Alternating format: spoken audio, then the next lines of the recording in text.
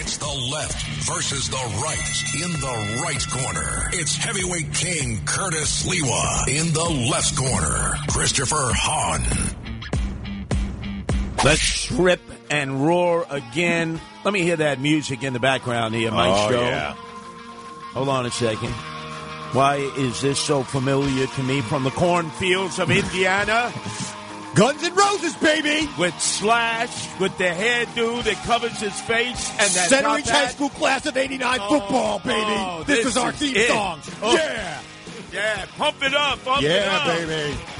Run out onto the field with this. Welcome to the jungle! This is what would have been the theme song of the NFL, right?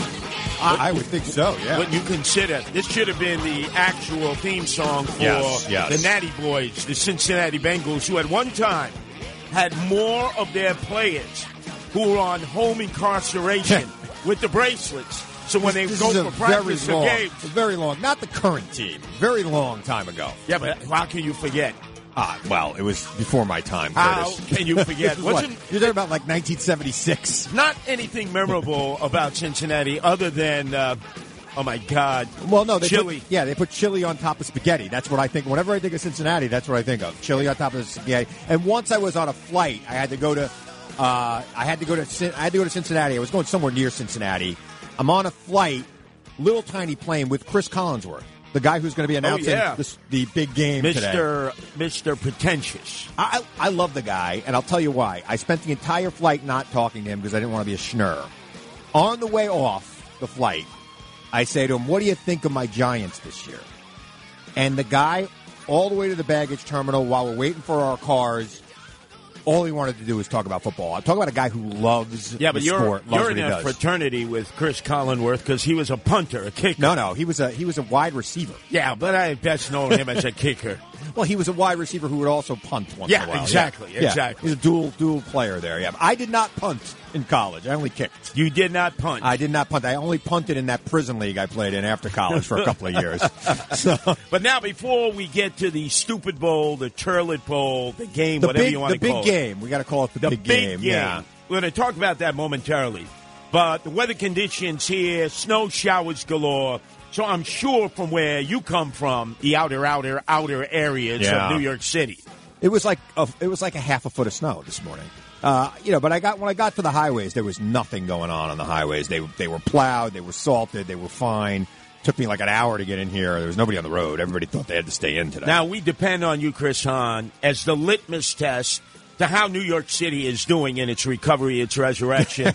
It's not about how many more people are riding the subways, how many more office buildings have welcomed their workers back from virtual work, but whether you can find a legal parking spot in the streets of New York City on a Sunday. I did find a legal parking spot. Look, I've always been able to find a legal parking spot on Sunday in New York City.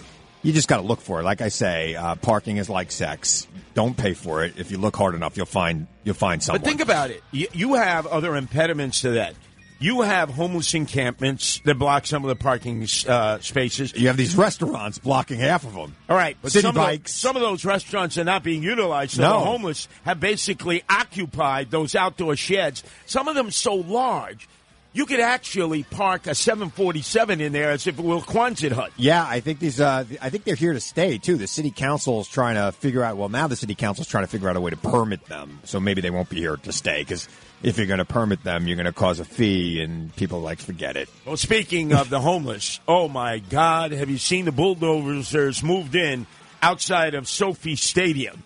SoFi Stadium, where they're cleaning away the homeless encampments, and some people were saying, there's just no hiding it in L.A. They're everywhere. The tent colonies are everywhere throughout Los Angeles County. The weather is County. nice there, so people like to sleep outside. I don't know what to tell you. It's a little different than here in New York. I was down in Florida this week. Yeah. My first getaway since the lockdown and pandemic of March of 2020. And it's like God's country. It's like paradise. It's the Santa's land. It's like a different world. Forget the masks. Forget social distancing. People were enjoying themselves. And then I had an opportunity. I stopped in on my kumbari cheech, Rudy Giuliani, who has a condo in Palm Beach.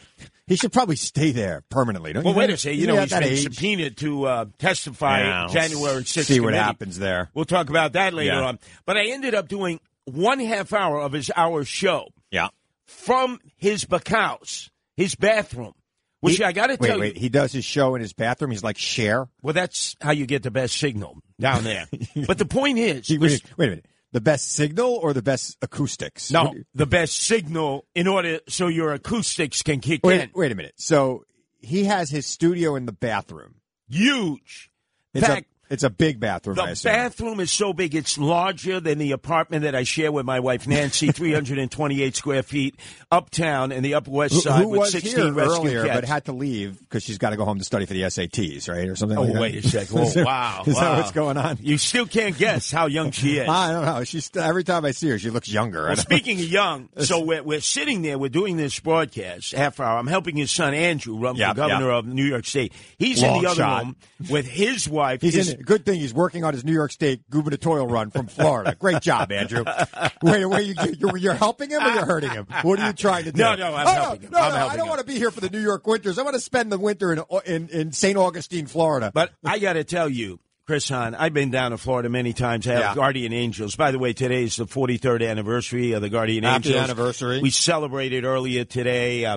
13 countries were in. How did you celebrate? Did you go out and beat up some guy trying to shoplift a pack of gum from a CVS? Like how do you celebrate? That would just be too easy. No? All we have to do is stand outside of a CVS or Walgreens. What did you guys do? It's like easy pickings. No, we were up in the Inwood, Washington Heights section, 187. And a place called Angelica's that had just opened up. Well, so many other bars and restaurants have closed because of the pandemic.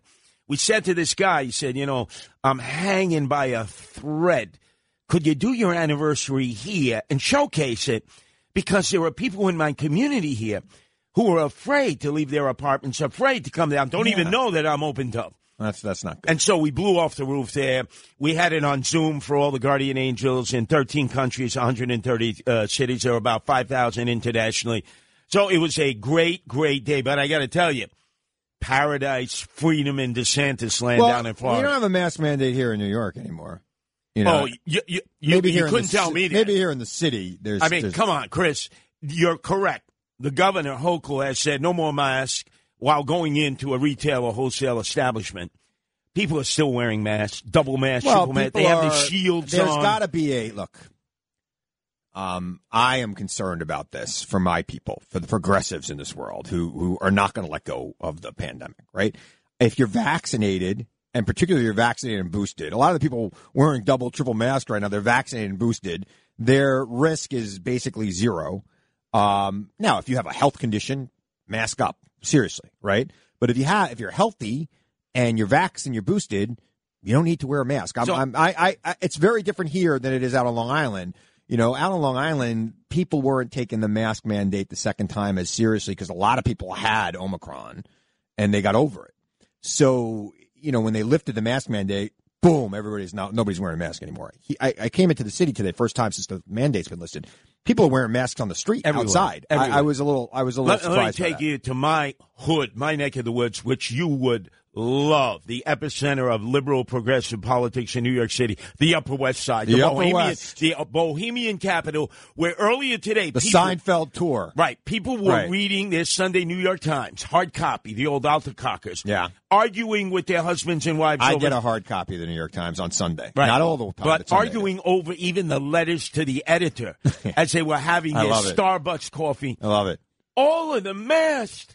How are they drinking their coffee? Do they have a straw? They take the mask down just to take a sip, and then they put the mask right back up. I'm saying to myself, this is insane. Well, maybe, you don't know their health status. Maybe they are concerned, especially if you're older. You might want to be a little bit more careful. What about the shield, though? The shield that they wear in front of the double and triple layered I haven't masks. seen a lot of shields today. I saw a lot of masks. I didn't see a lot of shields.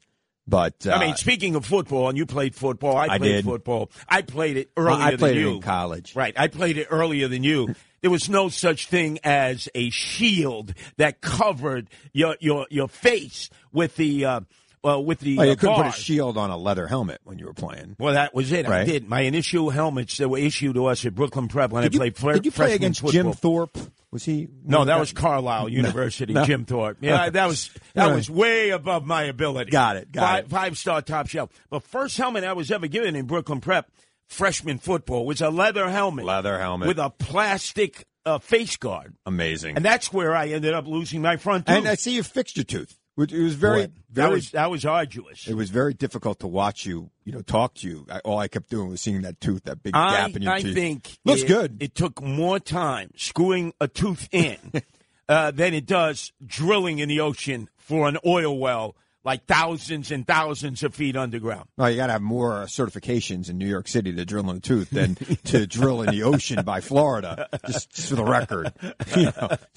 Well, let's go. Let's go to what should be your field of expertise. Yes. Since you have a Esquire at the end of your name. I am an attorney. And my wife, Nancy, who just left, you still haven't figured out how old she is, well, right? Look, if she's really an attorney, I don't want to give up the bit. So I like the bit that she's in high school, like she went home to study for. But I know she's an attorney, so I'm not going to give up the bit. I'm not going to drop the wall. Understood. And I understand. I understand why you would think that. We got to get you an improv class, okay? I understand why you would think that. She looks very young, but she's an attorney now. She used to do criminal law, civil law. Right. But this concept that we have to refer to this game as the big game, or else, we've been told by management to suits the mockers, the muckety mucks, don't dare call it what it was originally meant to be. Right. I'll never forget that first occasion. On one side, Vince Lombardi and the Green Bay Packers versus the frozen tundra of Lambeau Field. Right, with 1968. Hank Stram with the bad rug on his head. Yeah. With the Kansas City Chiefs. I mean, you could call it what it was. Right. Look, we have a World Series. We could say, the World Series. Yep. World Cup, which is bigger than the Super Bowl. We have no problems calling it the World Cup. Well, we'll talk more about that on the other side of this break, because I think everybody's interested in the big game. I'm interested in the big game. And we got to talk about why we got to call it the big game. I don't think we really do, but we'll try. Chris Hahn, Curtis Sliwa, we're with you till 5.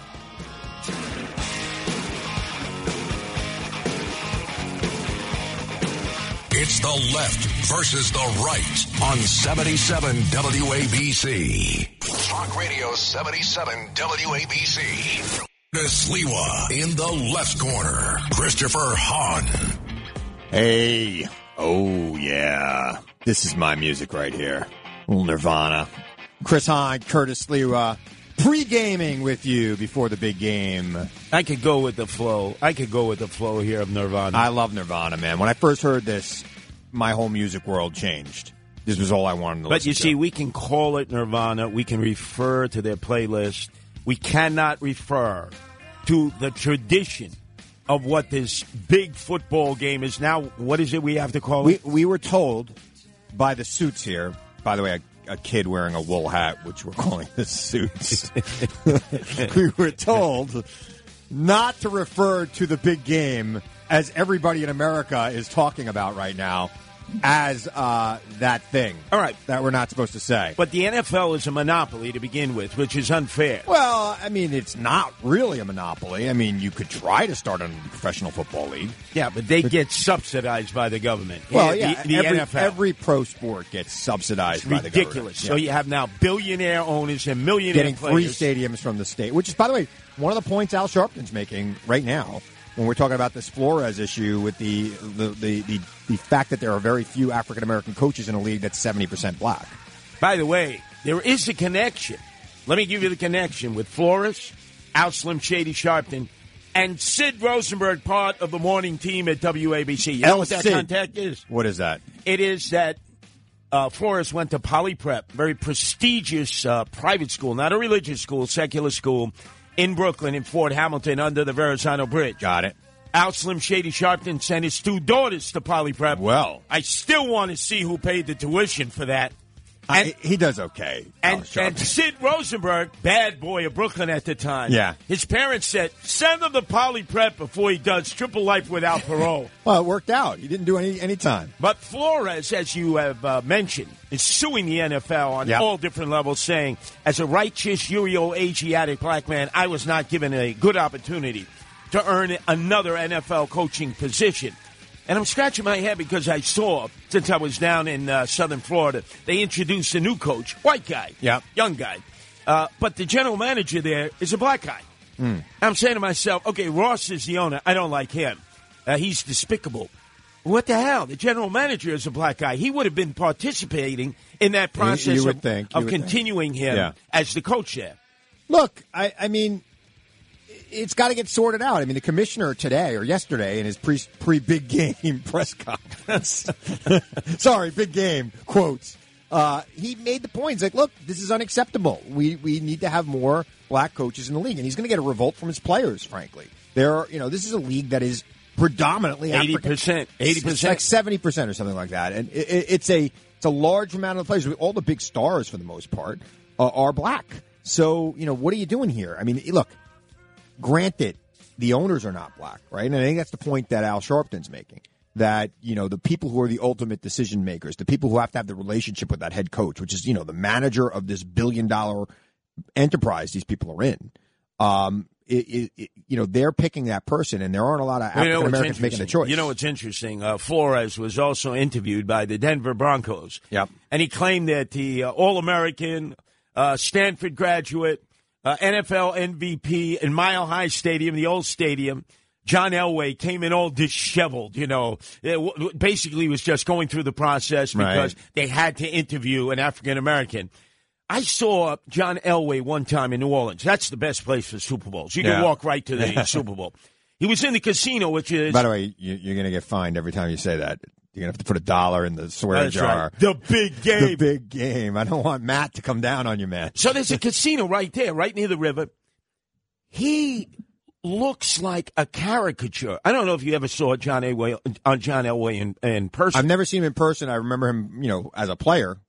Physically, he's disproportioned. What do you mean?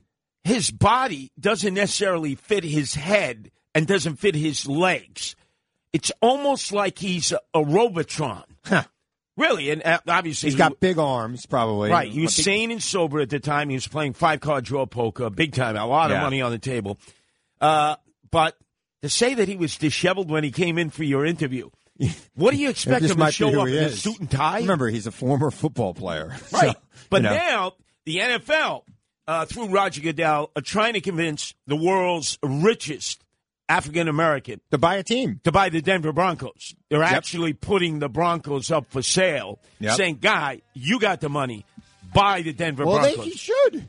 Time to do it, right? We need to have a little parity among the owners, and then I think you'll have some real change in the NFL. When the people who are actually writing the checks are black, they're going to be more interested in talking to black head coaches, and there should be plenty to choose from. All right, Chris Hahn, Curtis Sliwa, we'll be right back.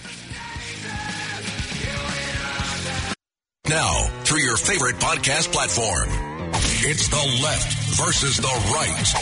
Debate Heavyweight Slugfest. All right. Chris Hahn, Curtis Sliwa, better than a big bowl of salsa, pre-gaming the big game. No, I'm gonna tip my hand because I think we should do our picks right now. A hot bowl of chili. Hot bowl of chili. With nice cheese on top. Onions, cheese, jalapeno. The whole 9 Give me the works. yards. Give me the works. Let me tell you something. I'm going with the Natty Boys today, 24-21. And the reason isn't so much the Joe Namath of this new generation taking snaps for the Natty Boys from LSU Burroughs. He is the reincarnation of Joe Namath in a lot of ways, even though Joe Namath's not dead. It's not that. It's because I know Odell Beckham. He folds like a cheap camera when the pressure is on. We saw that Giants, Green Bay in the tundra. There will be a pass that will be flat out with nobody around Odell Beckham on his way to break the deadlock. 24-21 touchdown. LA Rams. But he will drop it. He's not their biggest weapon. Doesn't matter. Right. Well, we'll see. I actually agree with you. I think that the Bengals are going to win this game because of Burrows. I mean, Burrows just has this I'm not going to lose kind of attitude. I think, Stafford's a better quarterback. I think the Rams might have a better arsenal, but I just feel like the intangible of a quarterback who's so sure of himself hasn't really lost that much. By the way, with so many people working at home virtually and not being in the office, how are they doing the office pools? I don't think they are. I don't think you're doing office pools. All right. You could use one of the many apps like Venmo or PayPal or Zelle. Right. So with the big game just hours away, over under point spread. I'm picking the Natty Boys from Cincinnati, Vine Street over the Rhine. But you're taking the under because I think the over under is like 46. I was listening on the way in. Yes. So you're picking the under. Yes. I thought the over under was kind of high too, and I was going to take the under. And I think I'm with you. I think it's going to be Cincinnati, and I want to see the kicker be the MVP. They got a great kicker. On the Bengals. What is it with you and kicking? I'd like to see this guy kick a 58-yarder. That's right, you like Chris break the record in the Super Bowl. Who also is a punter. Kickers are underrated. They score a third of the points in the game. Let's give this kid a chance to be the MVP. But now, in the stands, in the luxury boxes, will be all the freakazoids, jet setters, and folks who will probably not be wearing masks. You have to mask up. Oh, well, everybody likes to play gotcha with the masks, right? But I mean, the guys in California, the guys and gals who have imposed this lockdown, this mandatory mask wearing, are the very same people who always get caught not wearing masks. Garcetti being the best, the L.A. outgoing mayor, thank God he's outgoing, who said when he took that selfie with Magic Johnson in that luxury box, I held my breath 3 seconds when I took my mask off. There's a simple solution for this. We got to stop treating people who are differently situated the same. If you're not vaccinated, you should wear a mask, period. If you're vaccinated, you shouldn't wear a mask. I mean, everybody's wearing a mask because there's like 30% of this country and 10% of the truckers in the world, by the way. 90% of truckers are vaccinated. 10% are making up this stupid protest, right? So we're all changing our world for the 30% of people who don't care about anybody else but themselves. So I have to care about somebody who's unvaccinated. I'm vaccinated. I'm boosted. Everybody I know and love is vaccinated and boosted. Screw you, you unvaccinated. You wear a mask. All right. I would make all mask mandates only apply to people who are not vaccinated, period. I would also ban unvaccinated people from flying on airplanes so we wouldn't have to deal with their nonsense on the plane. Wait a second. That's how I got back and forth to Florida. But you're this vaccinated. Week. Curtis. I know. I'm vaccinated. Yes. I haven't had my boosters. Right. But, well, go get boosted. there are people who are on that plane who obviously everyone has to wear a mask. Right. Yeah, the mask Nazis up in the front, the stewards and stewardesses saying, If when you put your glass down, the mask got to go right back. I said, excuse me, I don't want to pour it on myself. Doesn't matter. I didn't know they had stewards and stewardesses on Frontier Airlines. Frontier just merged with Spirit. Whatever discount airline you flew down. By the way, Frontier just merged with Spirit. Air. That'll be the number 5th largest airline in America. Right. Low budget. I've been on Frontier. They're fine. My sister flew up with her 6 kids on Frontier last week, round trip. $250 for all 6 of them. Wait. But that doesn't beat what enabled me to expand the Guardian Angels all over America. It was the greatest airline ever. Never arrive on time, never get you there on time. Southwest. No, the pilot would actually sign you in at the front gate, would put the baggage in the underbelly. The pilot was also the steward, the cook, and the baggage handler. And then would be coming down halfway through the Trump flight. Air. No, not Trump Air. People Express, a.k.a. People Distress, $19.99 to Norfolk, Virginia, one way. Well, by the way, that's what Frontier was charging 2 weeks ago to go to Florida. Yeah, but they get you on the baggage. Any of the ancillary $75 for a bag. You got to take a reverse mortgage. That's where they make their money. Everybody bring an overhead. Boom, yeah, but you're good. People Distress, let me tell you something. You were distressed, but you eventually got there. At times, they would hold the plane on the tarmac and say, we're not taking off until 24 more passengers get on board. You'd be waiting there for hours. Well, we're waiting. We got to fill the flight. Otherwise, we're not going to make our number. It's going to be a loss. So let's talk about, what do we call this again? The big game. Okay, the big game, and the controversy has been about the halftime show. Yes, not so much about the players, but more about the performance. Snoop Dogg. Come on. Snoop Dogg, Dr. Dre. Snoop Dogg's as old as you now. Give me a break. Leave him alone. He's fantastic. He smokes 5 blunts a day. Yeah, and look at him. He looks great. There's Eminem, a.k.a. Slim Shady. Love him. And Mary J. Blige. Love her. So it's a rapper's delight show. Love Eminem. It's my song. The Way I Am is like my theme song. Oh, really? Yeah. I am whatever you say I am. If I wasn't, then why would you say I am? So you can in the papers, the news, every day I am. Identify. Radio won't even play my jam. You're 8 Mile. I could just see. I don't know if I'm 8 Mile. I'm like 5 Mile. So it's not 8 Mile. All right, so we got these 4 rappers. Yeah. Halftime show. Especially Dr. Dre, Snoop Dogg, known for dropping the N-bomb as much as they can. Yeah.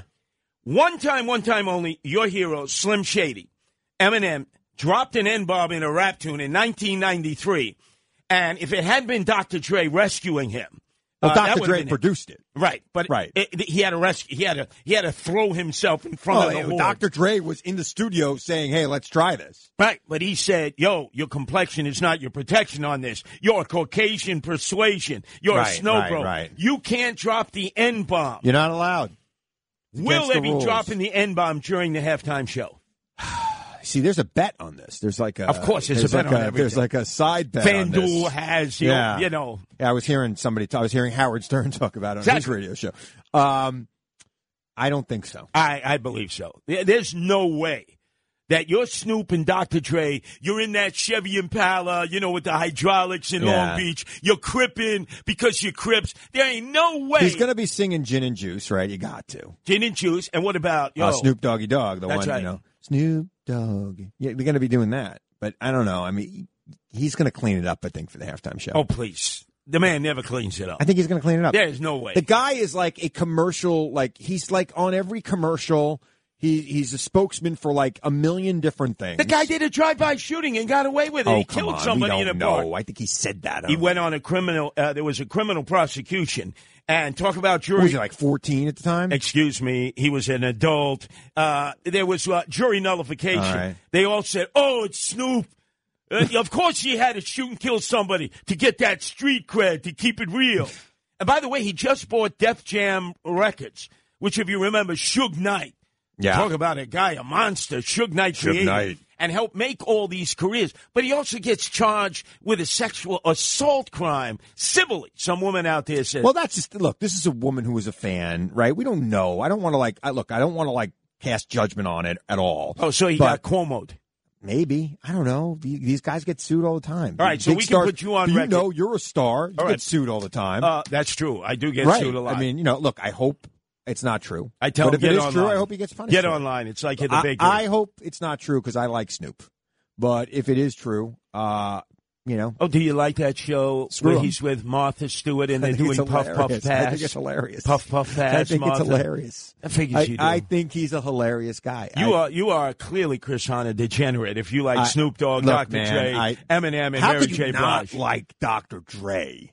He made $1 billion selling headphones. Yeah, well, we're all wearing them now. So who first began the whole episodic nature of rap? F the police. NWA, and we can't even say what N means, but they can. They can. It's NWA. Joe Rogan, he won't dare go there anymore. Not anymore. Last month he did, but not anymore. Won't even go there anymore. Right. But look, that was a great group, and it was a different era. Let me tell you a story. And they were Let me tell you a story. Eazy-E, remember, who was the real brains about the finances. Yep. He goes to a Bush 41 fundraiser. He didn't all of a sudden put the suit and tie on. He's still Eazy-E with the jerry curls. Yep. And the relaxer is like dripping right onto his shoulder because it's a hot day in L.A. Air conditioning wasn't working. So naturally, all the country club Republicans say, is he working back there? What is he doing sitting here? The biggest rap star in the world. He bought a table. Right. He bought a table. What do we do? What do we tell him? Should he go back there in the kitchen?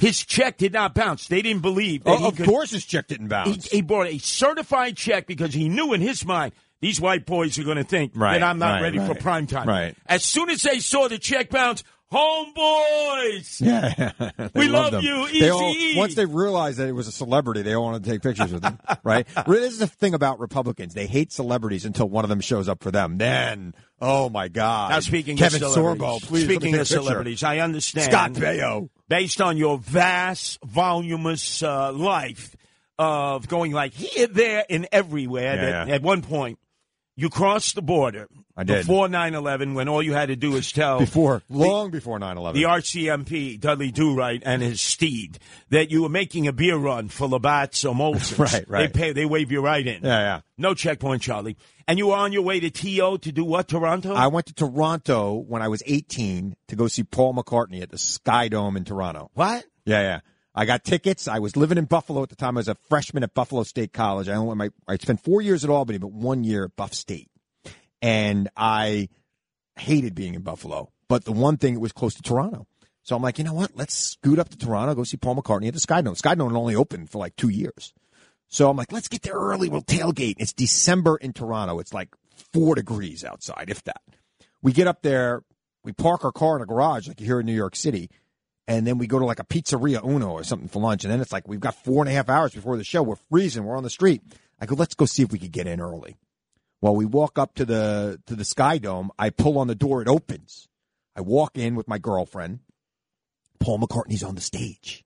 He's doing his sound check. And, I was very confident back then. Think about how confident I am now looking the way I look. But back then I was good looking, right? I had hair. I was, a football player. I was fit.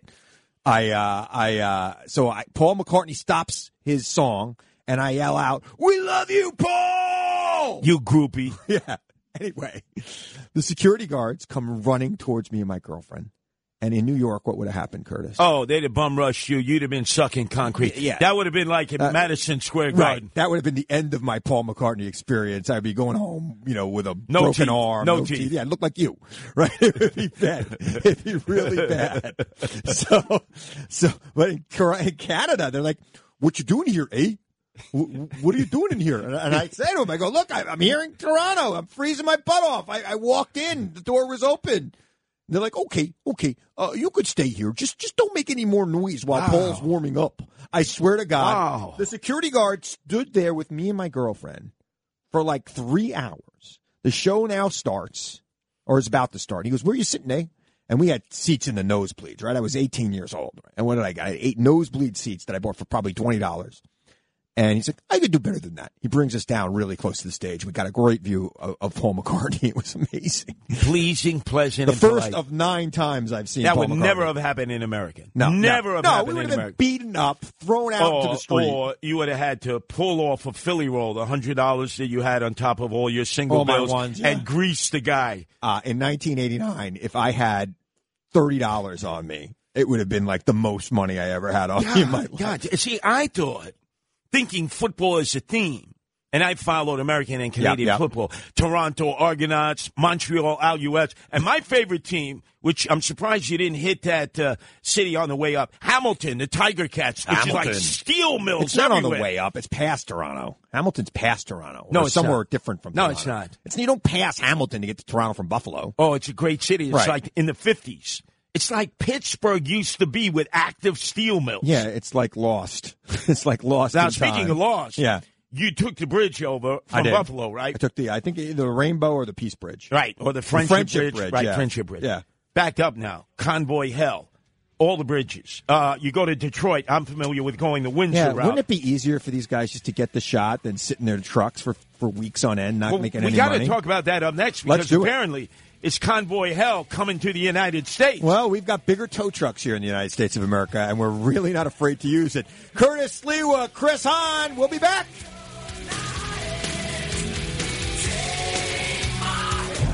Christopher Hahn, heavyweight slugfest.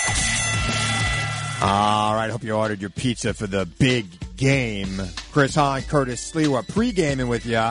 Oh, wait a second. I hear a little Snoop Dogg, Dr. Dre. Yeah, G-Man, right? G-Man. They got this Gangsta right, man. They got this right. It's going to get Crippin'. It's going to meld. Tell me you don't like this. I mean, you might not like him, but how do you not like this? And like that, and like this, and like that. I don't know. I just think the guy's... Well, let me tell you what I did like. For a few years, I had an opportunity to go to the big games. Yes. I would be a speaker at a gathering for News America Marketing, which was the coupon division at Murdoch owned. And I knew the guy in charge, Johnny Legit. So he'd bring me down. I'd talk and get a ride down. The guy's name was Johnny Legit. Johnny Legit. Something very illegitimate about that name. That's a great handle. Sounds like somebody who's going to screw you. So, worst Super Bowl we went to, Detroit. The absolute worst. Most of the people going there were in Windsor. They went across the tunnel, through the tunnel to Windsor, strip clubs, massage parlors, casinos. I mean, it's like, leave it to Beaverland, Father knows best. Detroit? Oh, my God, they had the Mugger Mover, which is this monorail that had been built by the former mayor there. It's like the Simpsons monorail. Monorail! And the only thing they had were casinos and Greektown. So we go to a casino, because I was with a group of degenerate gamblers. And who's sitting there in the corner? Usher, who was one of the halftime performers at the time. Yeah. The guy looked incredibly depressed. So one of the guys walked up. Is everything okay? I should figure maybe food poisoning. He goes, yeah, I got to be here in Detroit for another 48 hours. Wouldn't you be depressed? He says. And we're looking at him. If Usher is depressed, no matter everybody else. I only went to one. I guess you could say 1.5. I went to the one here in New York. I didn't go to the game, but I was working at Fox at the time and did a lot of stuff around it. But I went to one. I went to the Indianapolis Super Bowl where the Giants beat New England. Yes. Eli, great game. Second time they beat them. And I remember it being like a maze to get into the building. That's why, like, all these truckers are going to block the Super Bowl. I don't know. I mean, I was in Indianapolis, which is kind of a small city, and they had that thing locked down. You know, like there was nothing going to happen to that game that was going to prevent that from happening. I would imagine L.A. with a police force comparable to, you know, every city in the world other than New York, frankly. I think they have it locked down over there in L.A. But a city as large in landmass as L.A. is Houston, which has hosted a Super Bowl. I've been there. And Jacksonville, which is actually larger in landmass in northern Florida.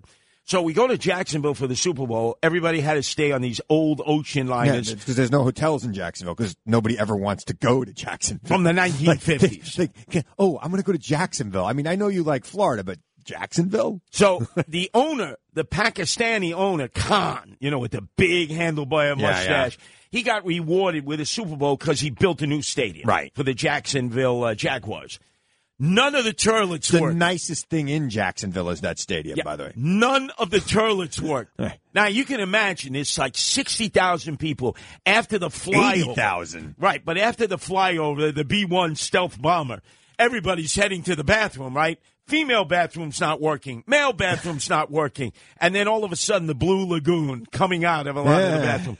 Brand new stadium. Unbelievable. The wrath of Khan was upon us. It is. Look, there was nothing like being at a Super Bowl, especially one where your team is in it and it wins. Like that, to me, one of the greatest days of my life. I had a blast. You know, I think it's out of reach to most Americans. They're saying these tickets in L.A. are going for like $8,000. No. There's the average everyday people, you can forget about it. But I think if you had it, but it was out of reach for me. Somebody brought me. I went with somebody. Yeah, corporate. Yeah, but the best place, and it should be, if you ever decide it should be one place only, New Orleans. It's a party town. You walk around Bourbon and Canal. You go from gin mill to gin mill. They even assign cops inside the bars. I mean, you look at uniformed cops are in bars. Yeah. And then you go down towards Jackson Circle. You see the levees. It's just a drop-dead gorgeous city. Yeah. And it's made for football. You like French cities. I think you're. Oh, I like that architecture. You're a Francophile, I think. I love that architecture. Yeah. But more importantly, they're so used to putting on these huge events, football extravaganzas. Yeah. NCAA, all the SEC teams play there. I have not yet been to New Orleans. One of the things that screwed me up in 2020, I was supposed to give a speech down there, and then COVID. You have got to go to New Orleans. Whatever happens in New Orleans stays in New Orleans. Well, I'm going to give it a try. All right. We're going to get the flip-flop of the week, or the about-face. I don't know what we're calling it. When we come back on the other side, you are listening to Chris Hahn and Curtis Sliwa, the left versus the right. And if your woman want to trip, I have to put the smack down. Yeah, then you don't stop. I told you I'm just like a clock when I tick and dot. It's the left versus the right in the right corner. It's heavyweight king Curtis Sliwa in the left corner. Christopher Hahn. It's the left versus the right. Right, left, right, left, right, left. About face.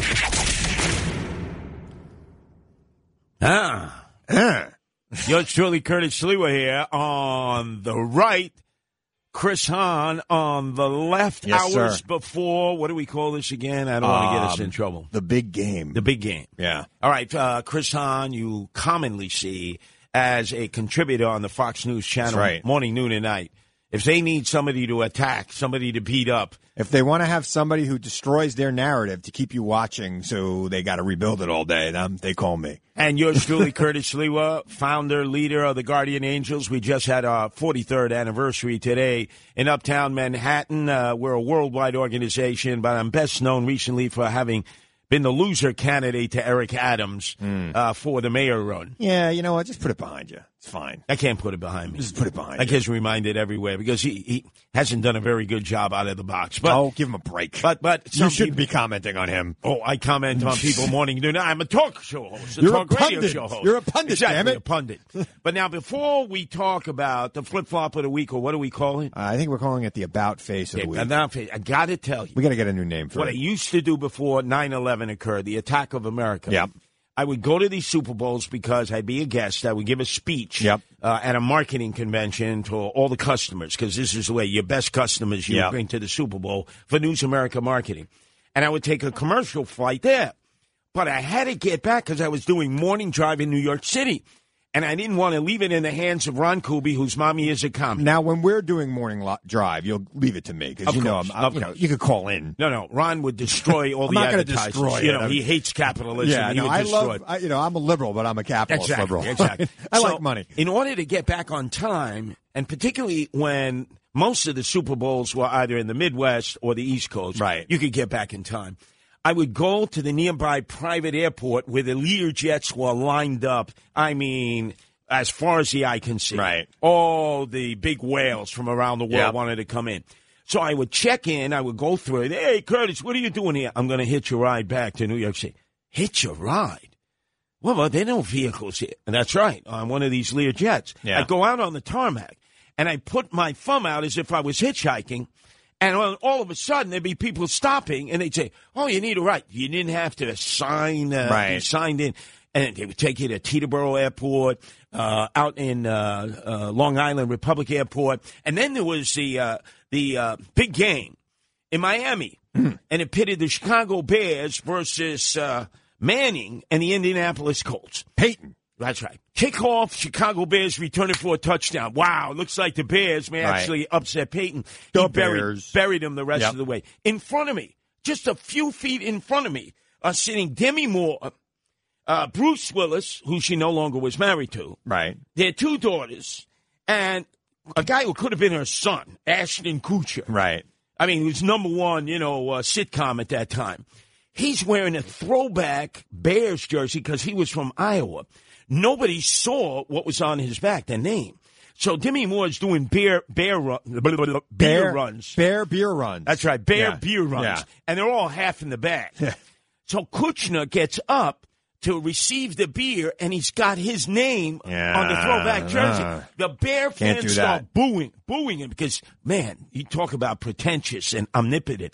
So during the halftime show, immediately Demi Moore, like a mother, takes Ashton. They go to one of the shops. Yep. He comes back with a throwback Chicago Bears jersey, Gale Sayers, and all the Bear fans give him a standing ovation. Nice. They offered me a ride back. I saw him in the. You should have did it. Are you kidding? They were all half in the bag. So what? Maybe you get a. Maybe I didn't know what the hell. Maybe you hang out with. What the hell? Imagine 3's a company and 4's a crowd. I don't know, man. That's some company over there. But hey, look, it's the about face of the week. It's sports related. As you know, I'm a sports guy, a sports nut. I've been watching a lot of the Olympics, frankly. I'm hooked. I watch it. I like competition. I'll watch anything. I've been watching snowboard cross, which is this event that started about 20 years ago. Isn't that like the X Games? The X Games has it.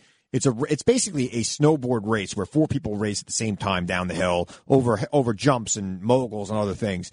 But my about face of the week is 2 people this week. Lindsay Jacobellis and Nick Baumgartner. Now, Lindsay Jacobellis has been one of the best female snowboarders in the world for the past 10 years. This was her 4th Olympics. People might remember her first Olympics at Torino, I guess 16 years ago. She was about to win gold, and she fell right at the line, wound up finishing second, getting silver.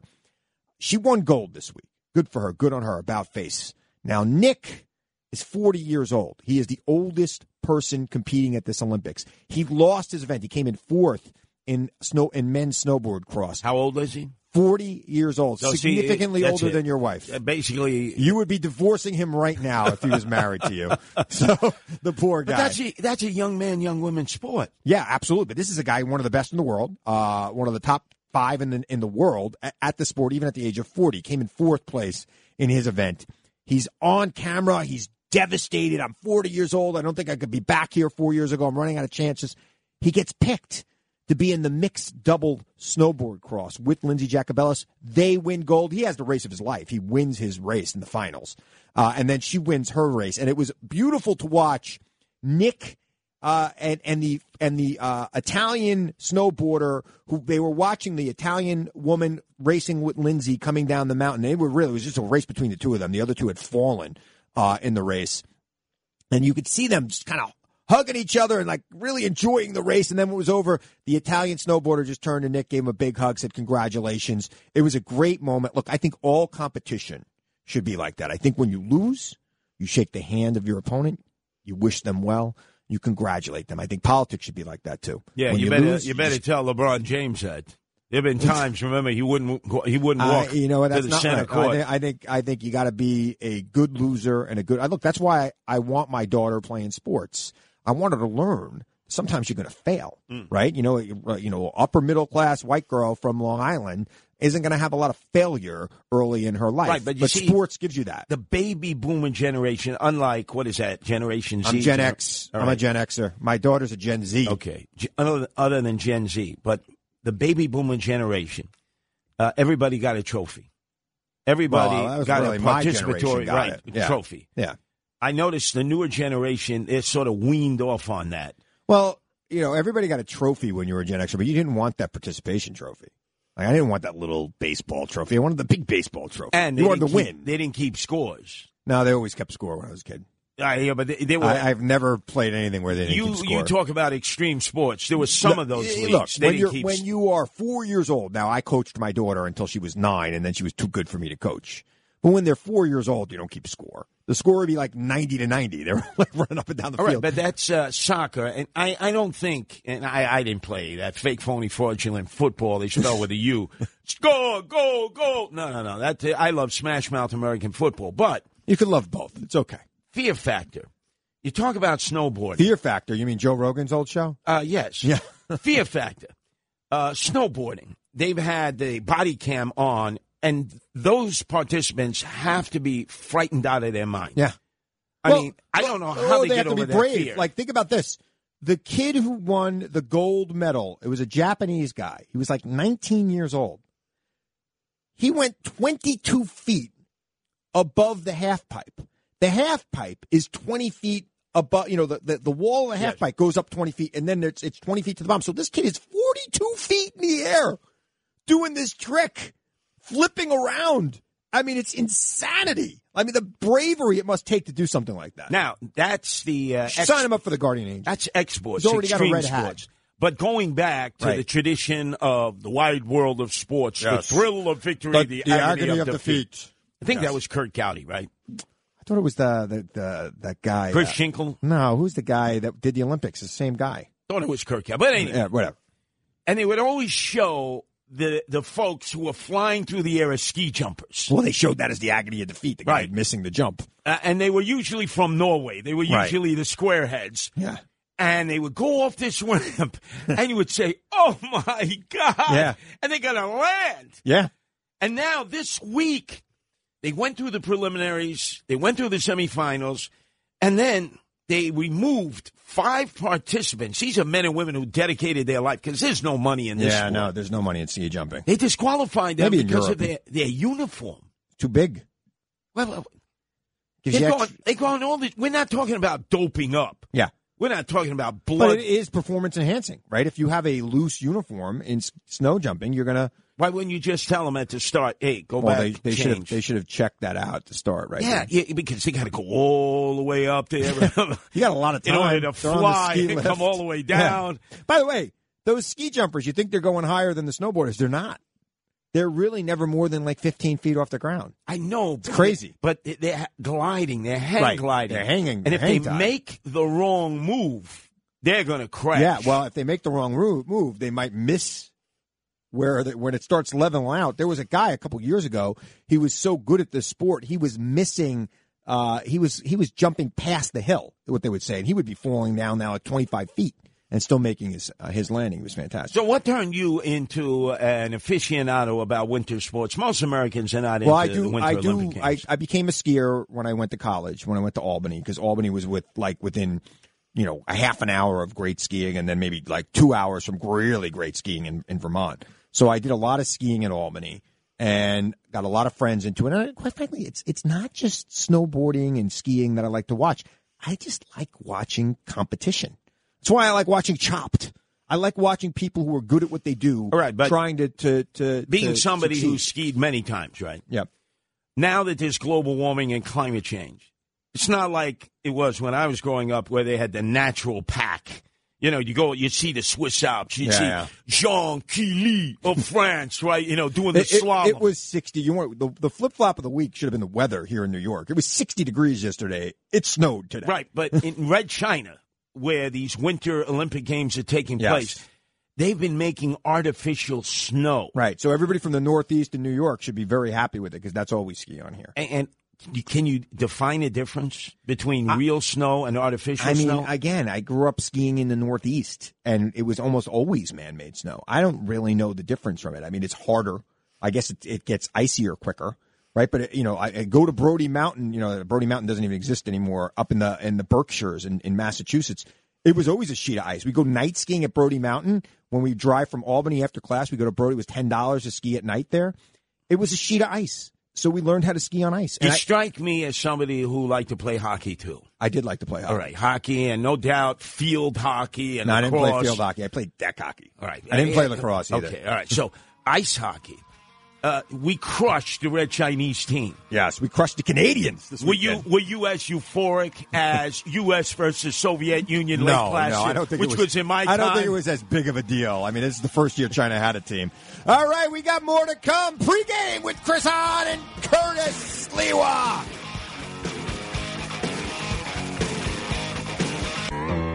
It's the left versus the right in the right corner. It's heavyweight king Curtis Sliwa in the left corner. Christopher Hahn.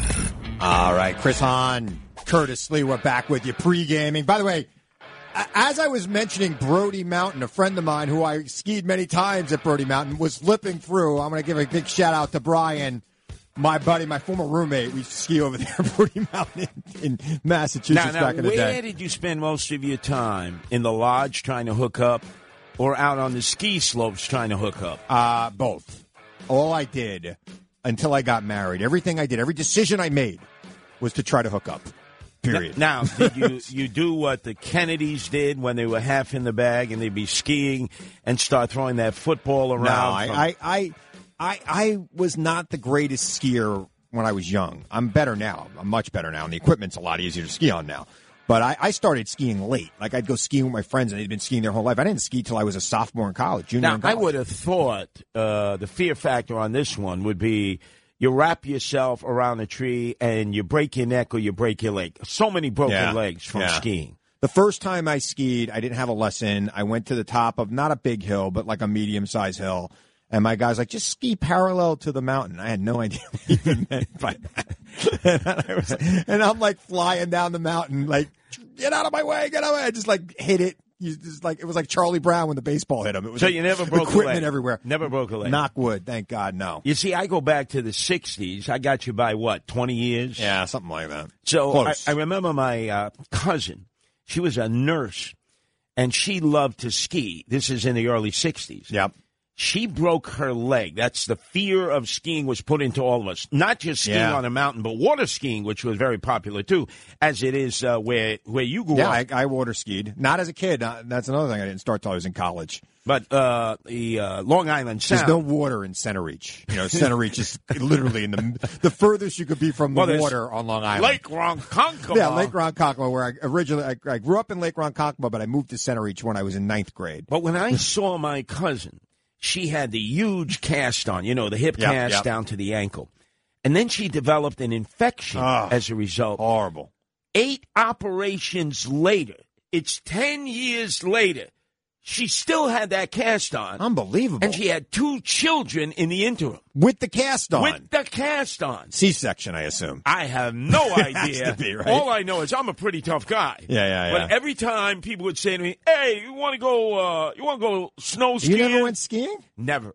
You want to go? Oh, you want to go skiing out there on Jamaica Bay? It's fine. You figure it out. I'll take some wolf tickets on that. It just takes. You got to have a day where you're going to just take a lesson. You got to just have to learn how to do it. I mean, and once I took lessons and I learned how to do it, I'm a pretty good skier now. I still will take a lesson when I go back. I'll take an advanced lesson just to learn more about it. Skiing is a very technical sport. You got to really know right, what but you're now doing. You got pro style and you got JV and you got amateur hour.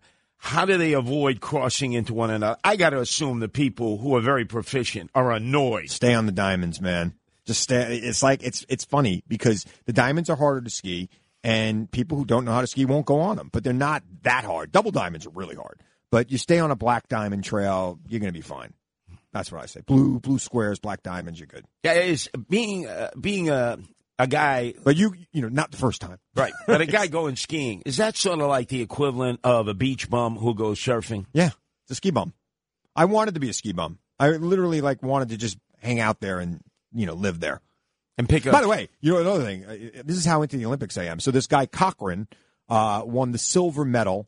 Cochran Siegel. He won the silver medal in the men's downhill. He's a U.S. guy from Vermont, right? His mom won in 1972, won the gold medal in slalom. And they have a little ski area up in Vermont called Cochran Ski Area, but they make maple syrup called Slopeside syrup. Oh, my I ordered God. it. I bought it. I had it on my pancakes this morning. No joke. Have you ever seen people who actually run the maple trees where the sap drips? Yep. And apparently it only comes out ever so slowly, a few hours a day. Yeah. And they just sit. Well, they don't. Watch. They have a whole system now. They have no life up there. They have a system, and this syrup was pretty freaking good, man. And it wasn't expensive. I really did. You put it on your Ben and Jerry's? I put it on my that's next. I opened it up this morning and I had it on some pancakes. Up next is this the comeback this week? She gives the speech, Hillary, that may be putting her on track. I know you've been waiting to take out Biden, to take out Harris, and say once again, I want Trump. We will find out.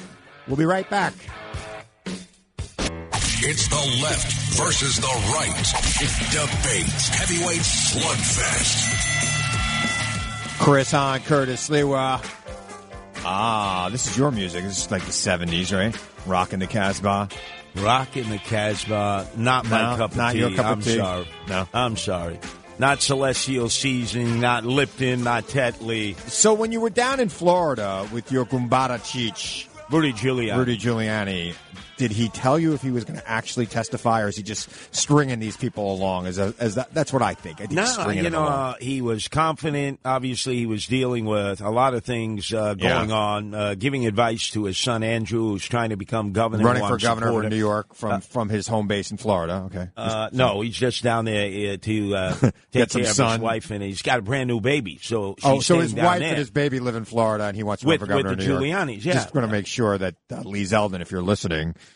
Well, there's a tape out there. Too bad I didn't have it. Lee Zeldin endorsing Andrew Evil Eyes Cuomo for president, suggesting at a press conference that Andrew Cuomo would make a great president, and he should really become president of the United States. Yeah. I'd like to see the context of that. Yeah, why don't you thank Curtis Sliwa for that, huh? I want to see the context of that, sir. I have a feeling you're taking that out of context. You know what you call that? Negative research, right? Yeah. Good job. I found it. He's well on his way.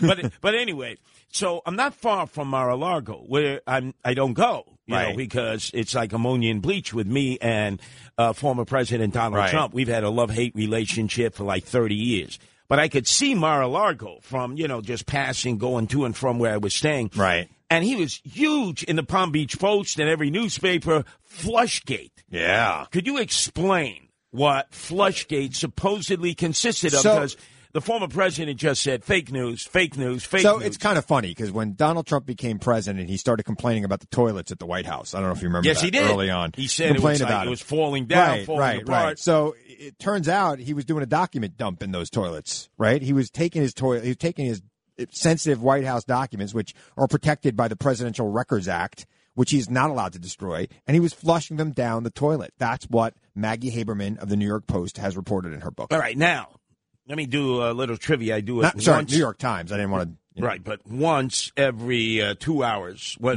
we're joined at the hip, I always throw some trivia at you. Yes. You're good at trivia. Who was the infamous American, Iran-Contra, whose secretary was helping him shred documents? Ollie North. And she turned out to be a crackhead, remember? Well, she was beaming herself up to Scotty in the glass pipe. That's what they made her out to be, but all right. Who knows? But he shredded documents.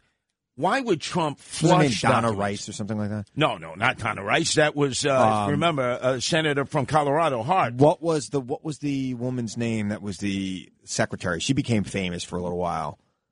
It was Ollie North's secretary. I don't know. For being a crackhead. No, they turned her into a crackhead.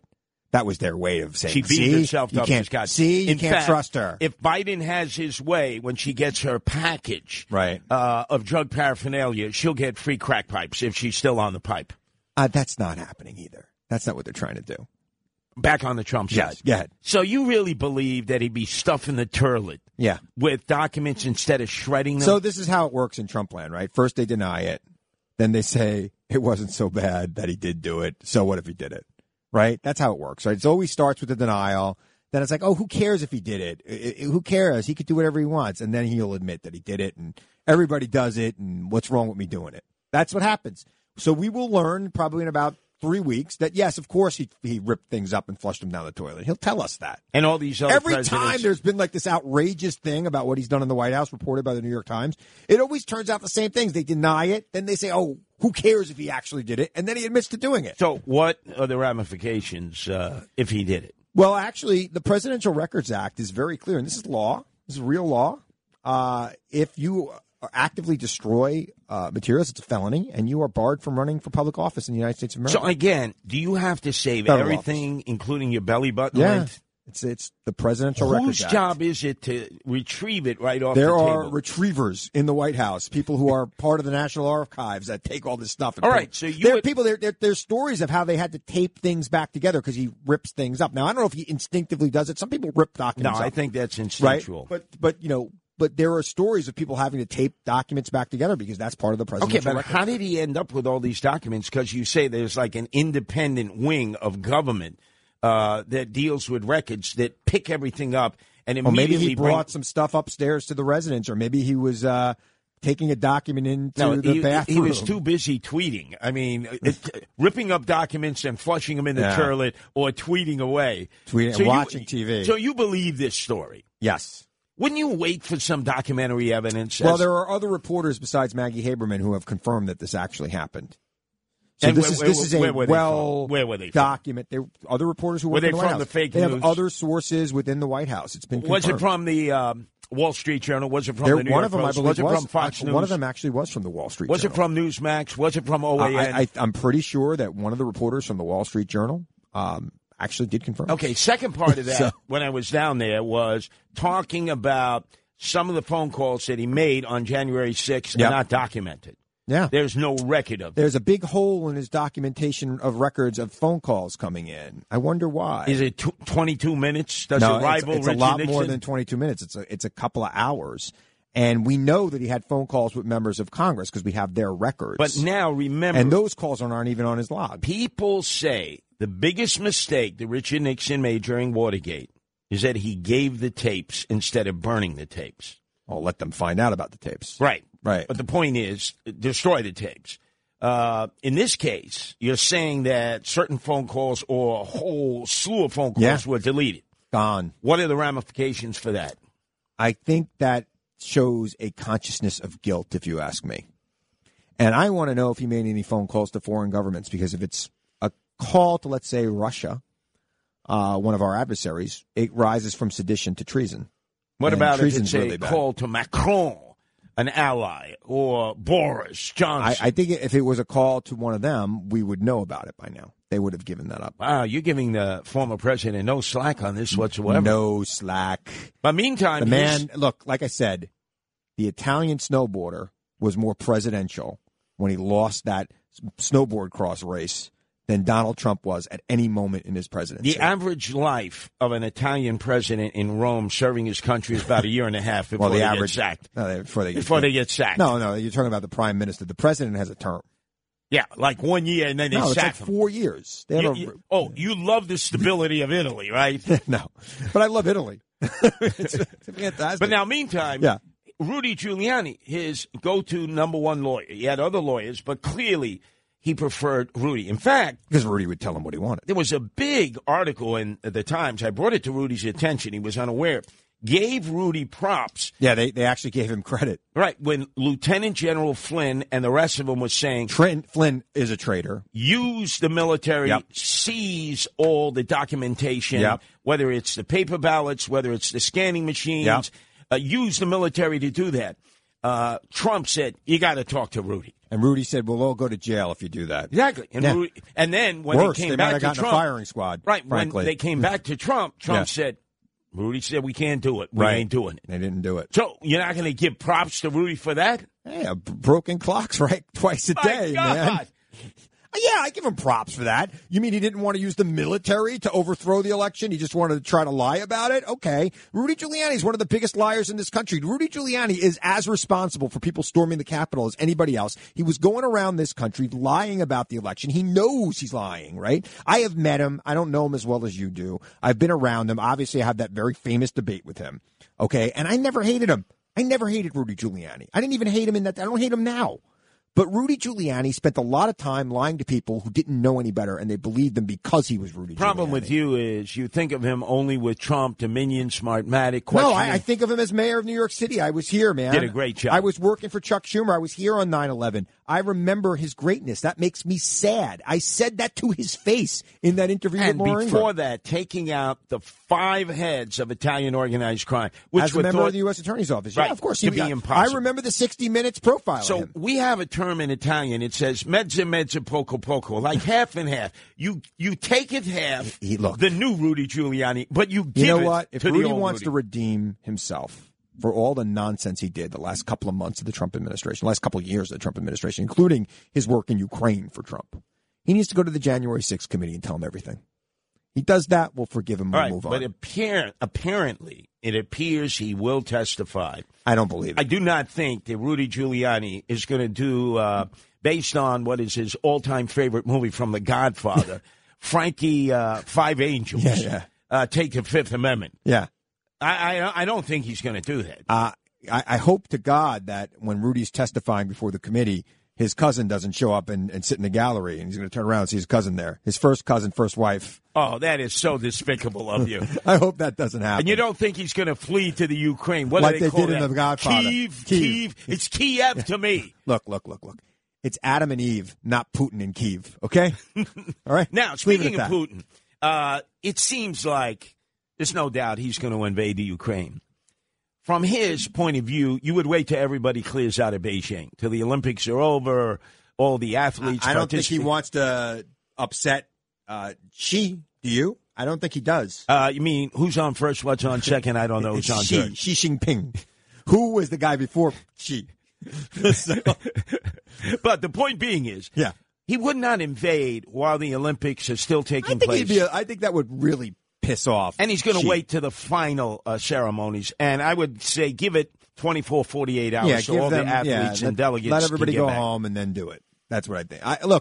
I have been going back and forth in my mind about what he's going to do the last week. I've had a couple of things happen. I interviewed somebody who was an expert on this who didn't think he was going to go in.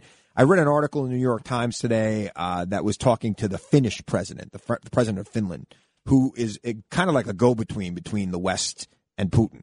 And reading that article made me think that, the guy's got his mind made up and he's going in.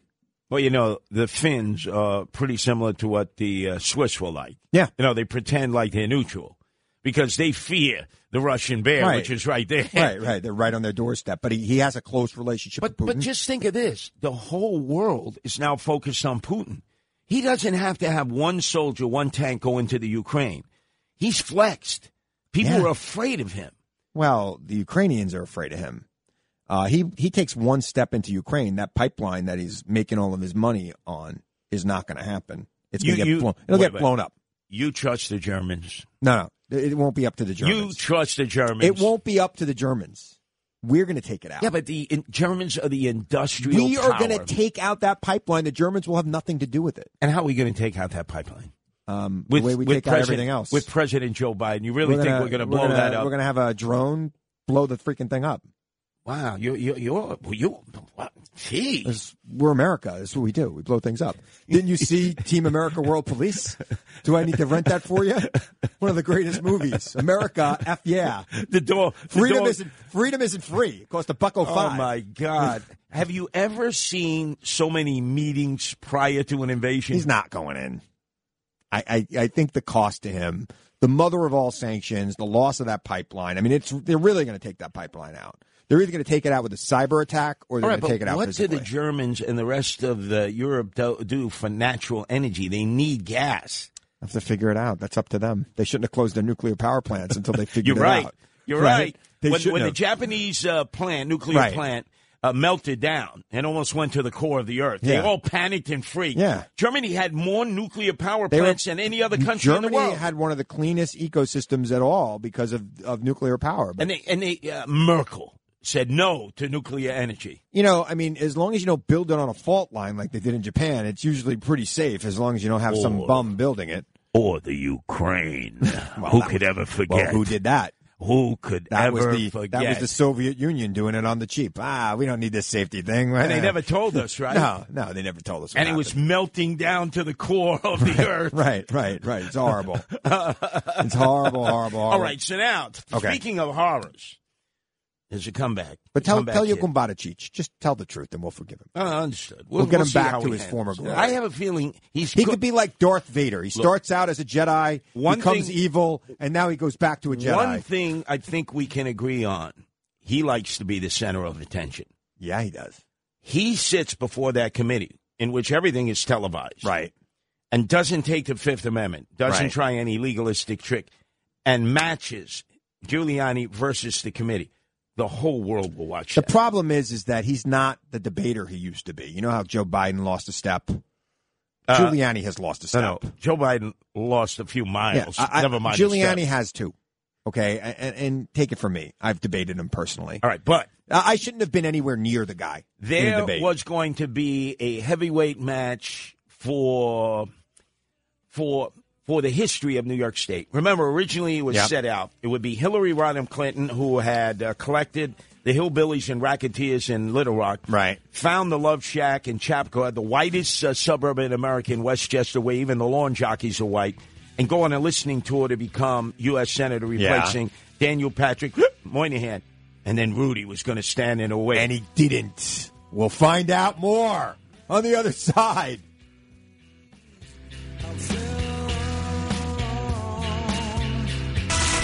It's the left versus the right. In the right corner, it's heavyweight king Curtis Sliwa. In the left corner, Christopher Hahn. All right, Curtis. Big week coming up. Big game coming up. Couple more minutes left with you. A little Billy Joel. Yeah, baby. I hate that bugaboo-eyed Billy Joel, friend of Andrew Evil Eyes Cuomo, attempting a comeback. Your friend, Jimmy Dolan, owner of the Knicks, the Rangers, and the Rockettes. I hate him, I loathe him, I despise him. And friend of Hillary Rodham Clinton. The great Hillary Rodham Clinton. The story emerging out of New York and has become a national one is that Hillary has emerged from the Love Shack in Chappaqua, the whitest suburb in America, in Westchester, where even the lawn jockeys are white. She's bought her Starbucks, her latte. She goes through the forest area and channels with Eleanor Roosevelt. She actually says she talks to Eleanor Roosevelt. And apparently, in the state that defined the Roosevelts, Bo Teddy, the Republican in Oyster Bay, and Franklin, who's Mid-Hudson Valley, along with Eleanor. She has decided to throw the first stone in a national run for president. I don't believe that. She is the keynote speaker at the New York State Democratic Convention this week, in which she will be introducing Kathy Hochul. I call her Hochul because she's full of nonsense. Who has replaced Andrew Evil Eyes Cuomo? By the way, she'll beat Lee Zeldin or Andrew Giuliani or any other 60-40. To be determined. No, you know. I've already picked the Bengals because Odell Beckham will drop a short touchdown pass, which would allow for victory by the L.A. Rams. And the Natty Boys, Cincinnati, will win 24-21. I You think can take Beckham's that to the mom bank. was an Olympian. In fact, with the few hours remaining till the big game kickoff. The big game. Take a reverse mortgage. Go to your local bookie. Stop. Bet everything. And now, people listening to us can probably do that in any state they're in. So don't tell them to do that. They can do it on an app. It's ridiculous. All right, so you're reading the Clinton Hillary Rodham tea leaves. What do you see this as? I just see this as the party wants somebody good to be the keynote speaker, a great woman to, usher in another woman, as governor. I mean, Hillary Clinton is a great woman. She's accomplished a lot in her life. But why would you not consider running, recognizing that your ticket, the Biden-Harris ticket, is weak? As I have said to you before, the time of the baby boomers has passed. It is time for the Democratic Party to move on to a Gen Xer or a millennial and to put the baby boomers behind us. I love Hillary Clinton. I think Hillary Clinton would have been a great president. I think she would have been a great Supreme Court justice. I think she was a great senator. She was an excellent first lady and a very talented person. I've worked very closely with her and her staff over the years. But I want to see somebody younger, somebody from my generation, take the White House next time. Could she handle being president of the United States? Yes, now? she could absolutely handle it, without a doubt. She's eminently qualified for it. She can handle it. She'd be great. So I think Democrats, whether they like her or they don't like her, do feel she's qualified to understand what the responsibilities of being the president is. Absolutely. Okay. So knowing that your president, Joe Biden, may not run for obvious reasons, would you rather have Harris than Clinton? I don't know who we're going to have. We're going to figure that out. We got a long time to figure that out. So I don't want to jump to the conclusion of anything. The person who might become president may not have emerged yet. Look at Barack Obama. He was a great president. He came out of nowhere. Nobody knew. Even Bill Clinton. Bill Clinton had been around for a while, but he really came out of nowhere. He did. To become president of the United States. Moderate Democrats. Right. He led the moderate Democrats. Yeah, and I could see us bringing somebody in out of nowhere. Somebody who will emerge on the national scene. And I am allowing myself to be open-minded to whoever that person's going to be.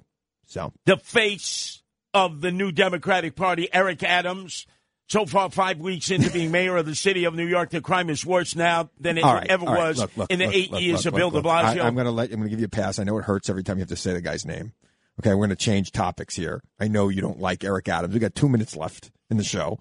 Valentine's Day is tomorrow. You've got a wife that is far too good-looking and young for you.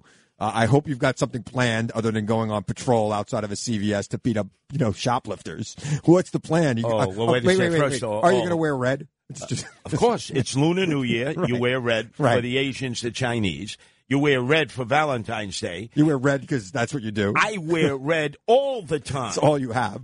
And remember, I call it Saint Valentine's Day because Roman Catholics believe that there is a saint called Saint Valentine. Yeah. Whereas you believe in the secular holiday. I believe in the religious holiday. I was Catholic until I was about 12. Let me tell you something. When Al Capone... I'm a lapsed Catholic. When Al Capone put up those Chicago mobsters up against the wall in that garage by having his guys dress up as Chicago coppers and just machine gun them down, you better believe they were praying to St. Valentine because it was the St. Valentine's Day Massacre. I'll say Happy Valentine's Day to my wife, to your wife, and my beautiful, to all of the people out there. Cat-loving, rescuing wife, Nancy. There you go. Happy Valentine's Day. Enjoy the big game. We'll be back next week.